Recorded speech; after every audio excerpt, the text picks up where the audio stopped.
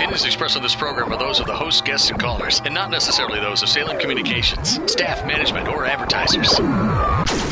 Activist Radio is on the air. You have tuned in to the Mark Harrington Show, sponsored by Created Equal. Mark is training a new generation of leaders to take on the culture of death and win. You don't like abortion, don't have one. The only thing that can be said to be objective truth is that there is no objective truth. It does come out in one piece. It comes out in one piece. I would argue that we certainly are not all created equal. And now, here's Mark. Well, happy Independence Week, coming to you from the Mark Harrington Show, your radio activist here. Happy Independence Week. Happy Independence, America. This is a big week for us as we celebrate our independence. And interesting, this whole idea of freedom and liberty has been turned on its head often in America. We use it for license to sin, license to do all kinds of evil. So Independence Day is always kind of a bittersweet day for me. I mean, I love America, like many of you, I'm sure. Love who we are, who we've been, but sometimes I look at where we're going and I wonder what's happened to us. So it's kind of a bittersweet day. We want to be patriots. We believe in America and everything it stood for, but I wonder if we've lost sight of all that. So, and when it comes to that issue, we think about the issue of abortion, right? That women use their so-called independence or freedom to kill babies. This is a terrible example of, using liberty to excuse evil and sin. So right now there's billboards going up in Wascom, Texas. I reported several weeks ago about Wascom, Texas, who passed an ordinance to make it a sanctuary city for the unborn. Well, the pro-abortion people aren't going to sit back and let that happen, so they're putting up these billboards that are calling abortion freedom. Get that. They're calling abortion freedom and liberty. So, I mean, this is the problem, right? That we've taken our liberties that we hold so dear in America, and we've said we have the freedom to do anything without restraint. No limits, no rules, no laws, no nothing. You can do whatever you want, when you want to do it.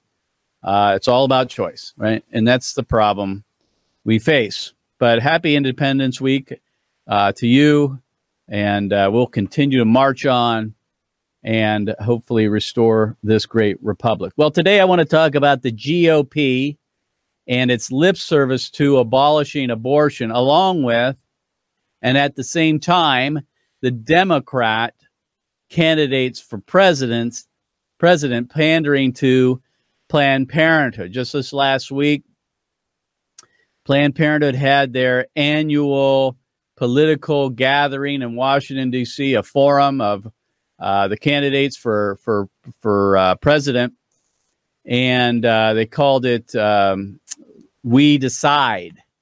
And Leanna Wen is the president of Planned Parenthood, and she spoke at that along with all the candidates, all 23 of them, apparently, came and pandered to Planned Parenthood, telling them they were going to be the most abortion candidate and in order to win the support of Planned Parenthood. So we have that on one side.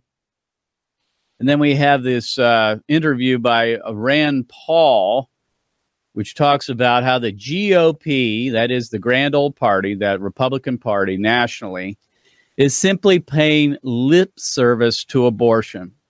They have no intent, according to Rand Paul, to end abortion.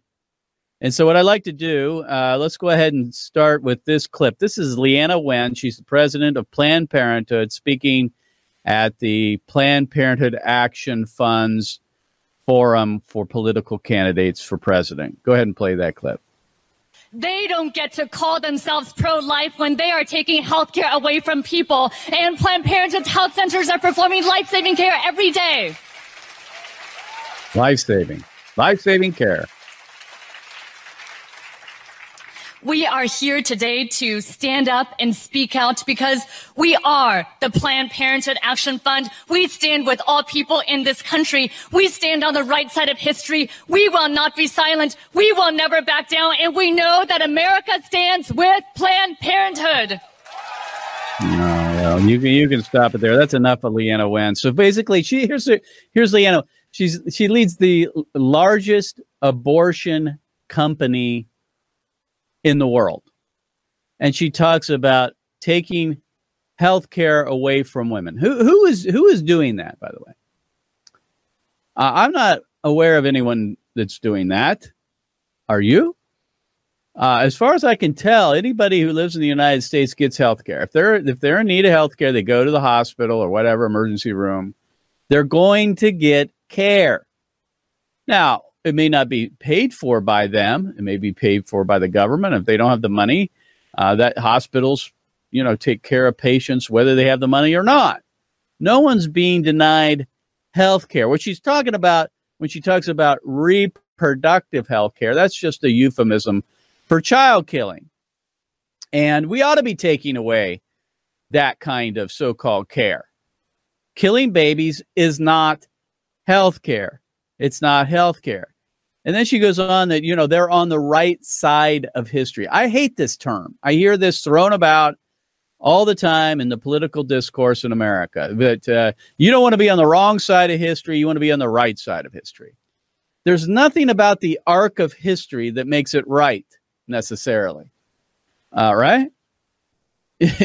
We are normally not necessarily on a progressive trend. Things are not necessarily always getting better and just and more fair.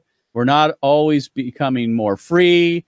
This kind of thing. There's no guarantee that things are going to improve overall. So when people say, "Oh, you're on the wrong side of history," what does that mean? What does that mean, really? Or that you're on the right side of history? Planned Parenthood saying, "Well, if you don't kill babies, you don't support killing babies, you're on the wrong side of history." Well, I got something to tell you. If being on the right side of history means we got to kill babies, then I don't want to be on that side, and I hope you don't either. It's like people possibly in Nazi Germany saying you don't want to be on the wrong side of history. You need to follow the Third Reich. Well, I hope there are people saying, well, I'm going to be on the wrong side of that, right? And so this whole idea of being on the right side of history is a way of dismissing any objections to what they're trying to promote. And so if you disagree with Planned Parenthood on abortion, you're on the wrong side of history. Now, Rand Paul also spoke recently, and he talked about how the GOP, that is the grand old party, the Republican Party, is paying lip service to abortion. Now, I think you understand this. If you've been around long enough, you understand that this is true at many levels, especially at the federal level, where it just seems to me that Republicans come to us when they want our vote, they get our vote, and then they go back to Washington and they do absolutely nothing on abortion. I can't think of anything that's been done in the U.S. Congress over the last decade that's really mattered at the federal level. When they get an opportunity like defunding Planned Parenthood, they don't get it done. They say, oh, we simply just don't have the votes. So Rand Paul's kind of pulling back the veneer here. He's exposing the GOP for who they really are, and that is that they're really not out to abolish abortion on the federal level. Now, I will say this. I know Republicans at our state house here in Columbus and other Republicans around the country at the state level that are very different than that they are out to abolish abortion. But I think at the federal level, there are very few that are really out to do the right thing. So let's go ahead and play that clip. This is Rand Paul being very, very honest about what's happening within the GOP as it pertains to abortion. Go ahead and play that. We're winning sometimes, I think, the persuasive argument that this is an awful, degrading, disgusting, and terrible thing for anybody to be involved with. But I will tell you that we still lose in the legislation. We still lose, and sometimes we lose because the people who come to you and give you lip service and say, oh, I'm pro-life, and then they don't seem to vote that way. I'll give you an example. Last year, I tried to attach to a spending bill a prohibition to have any money spent by Planned Parenthood. You know what happened? They sat me down, and one of the senior Republican senators said, we cannot have the vote today. And I said, why? He said, we might win. I'm not kidding you. This is a senior Republican sitting next to me on the floor of the Senate saying, we're not going to vote to defund Planned Parenthood because we might win. And I said, what does this mean? I said, does this mean that passing your spending bill, getting the Democrats to vote for your spending bill is more important than life? And he just smiled. See, that's what the thing is. You have Republicans that are more concerned with spending money than protecting the unborn. Exactly right. Go ahead and end it there. Isn't it true? We've had so many opportunities recently to pass a bill to defund Planned Parenthood, and we haven't gotten it done. And you got to wonder if that's what they want to happen, so they can keep coming back and asking for your vote, because this time they say they're going to defund Planned Parenthood. This time they're going to end the funding of abortion. This time, only this time, this next time they're going to get it done.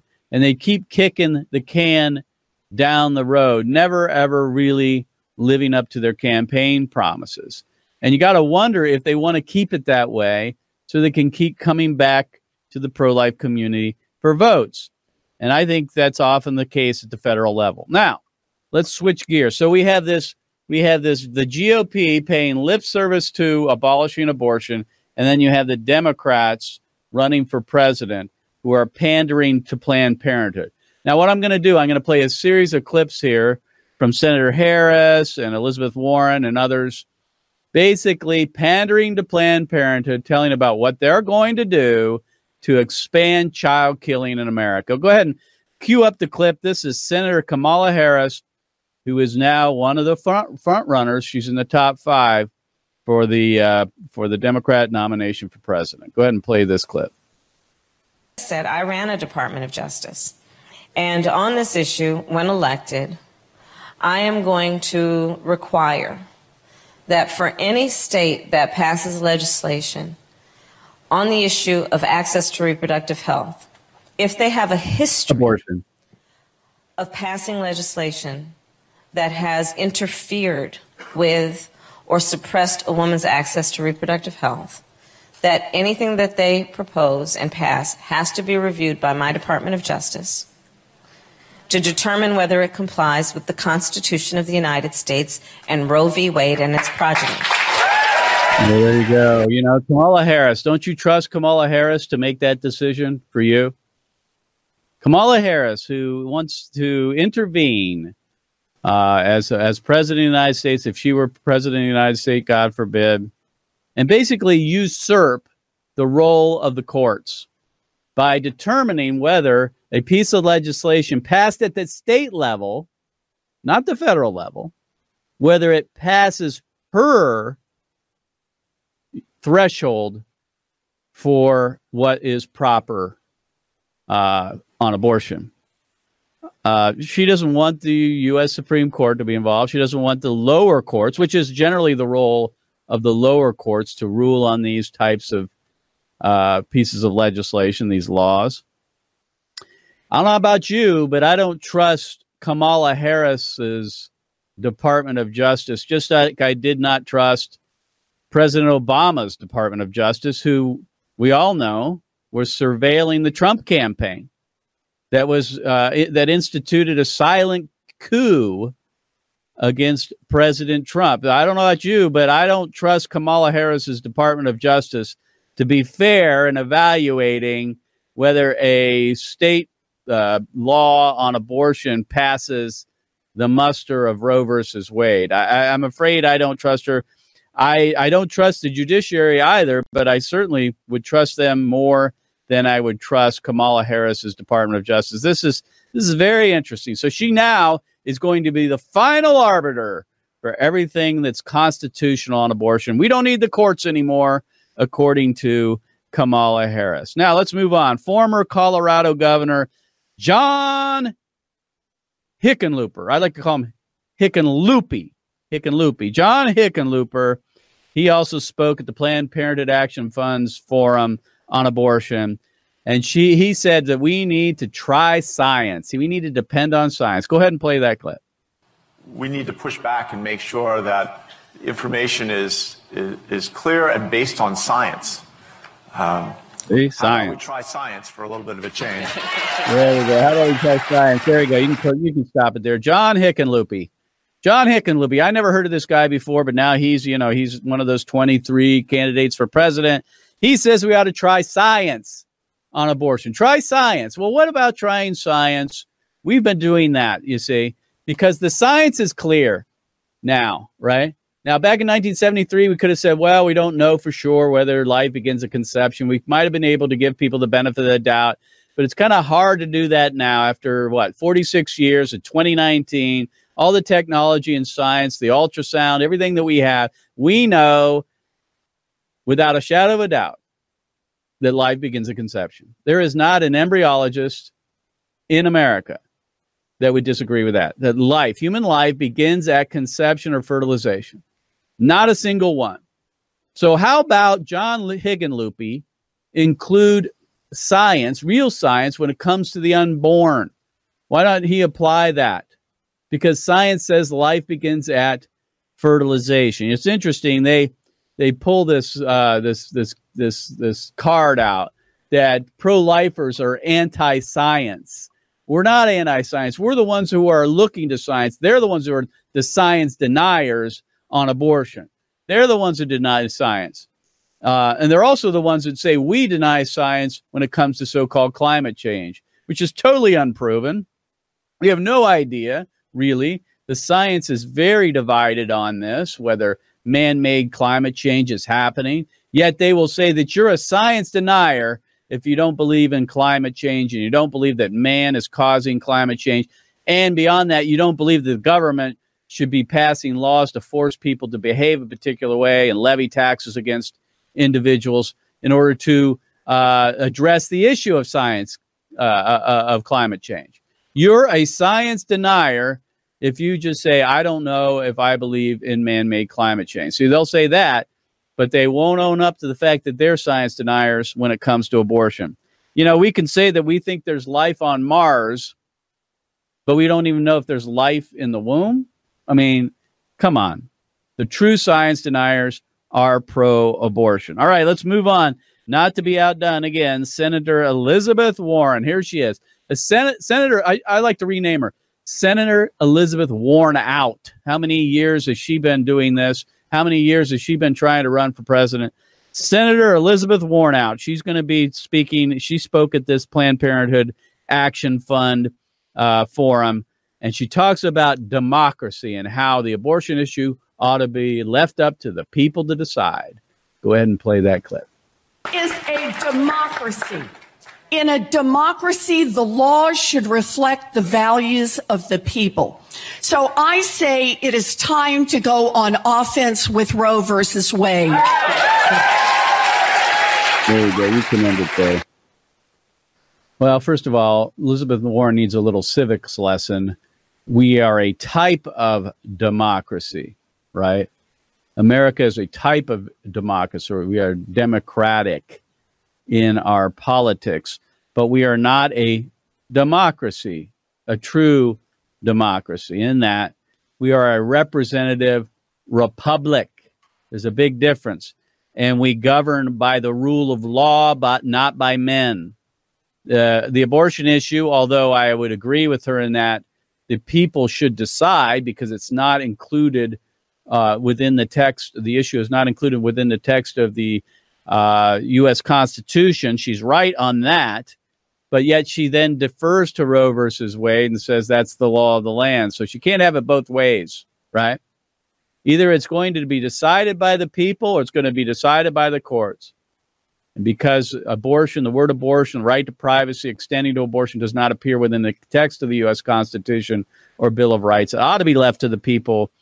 But we are not a pure democracy, and she needs to understand that. We are a representative republic. Now, she goes on to saying that she wants to codify Roe versus Wade into law. That means pass a federal law making Roe v. Wade the law of the land. Well, I already thought it was, according to the left, that it was the law of the land. We understand that it's not, the law of the land. It's simply an opinion that was handed down by the United States Supreme Court that unfortunately many of us bend the knee to. All right, let's move on. We also have Marianne Williamson. I don't know how this woman got on the stage or got into the presidential race. She's an author. That's her claim to fame. She's a New Age author, and yet she's making the rounds to the Planned Parenthood Action Fund Forum, and she spoke also about abortion and how it relates to the Declaration of Independence. Go ahead and play that clip. I understand all humans have unalienable rights of life, liberty, and the pursuit of happiness. Being healthy is necessary for us to pursue happiness. Having reproductive choice is necessary for us to pursue happiness. And the Declaration of Independence says that it is that governments are instituted to secure those rights. Government should be the ones saying to any forces that would limit us, stop right there. That's what the government should be. The government should not be limiting or thwarting our freedoms. Government should be guaranteeing. All right. Thank you. Thank you. Well, there you go. I mean, that's an interesting point of view. Interesting. She said all humans, but it doesn't include the unborn in her world, does it? You know, the Declaration of Independence says we hold these truths to be self-evident that all men are created equal, and that they are endowed by their Creator with certain unalienable rights. Among those are the right to life, liberty, and the pursuit of happiness. She didn't mention the first right, did she?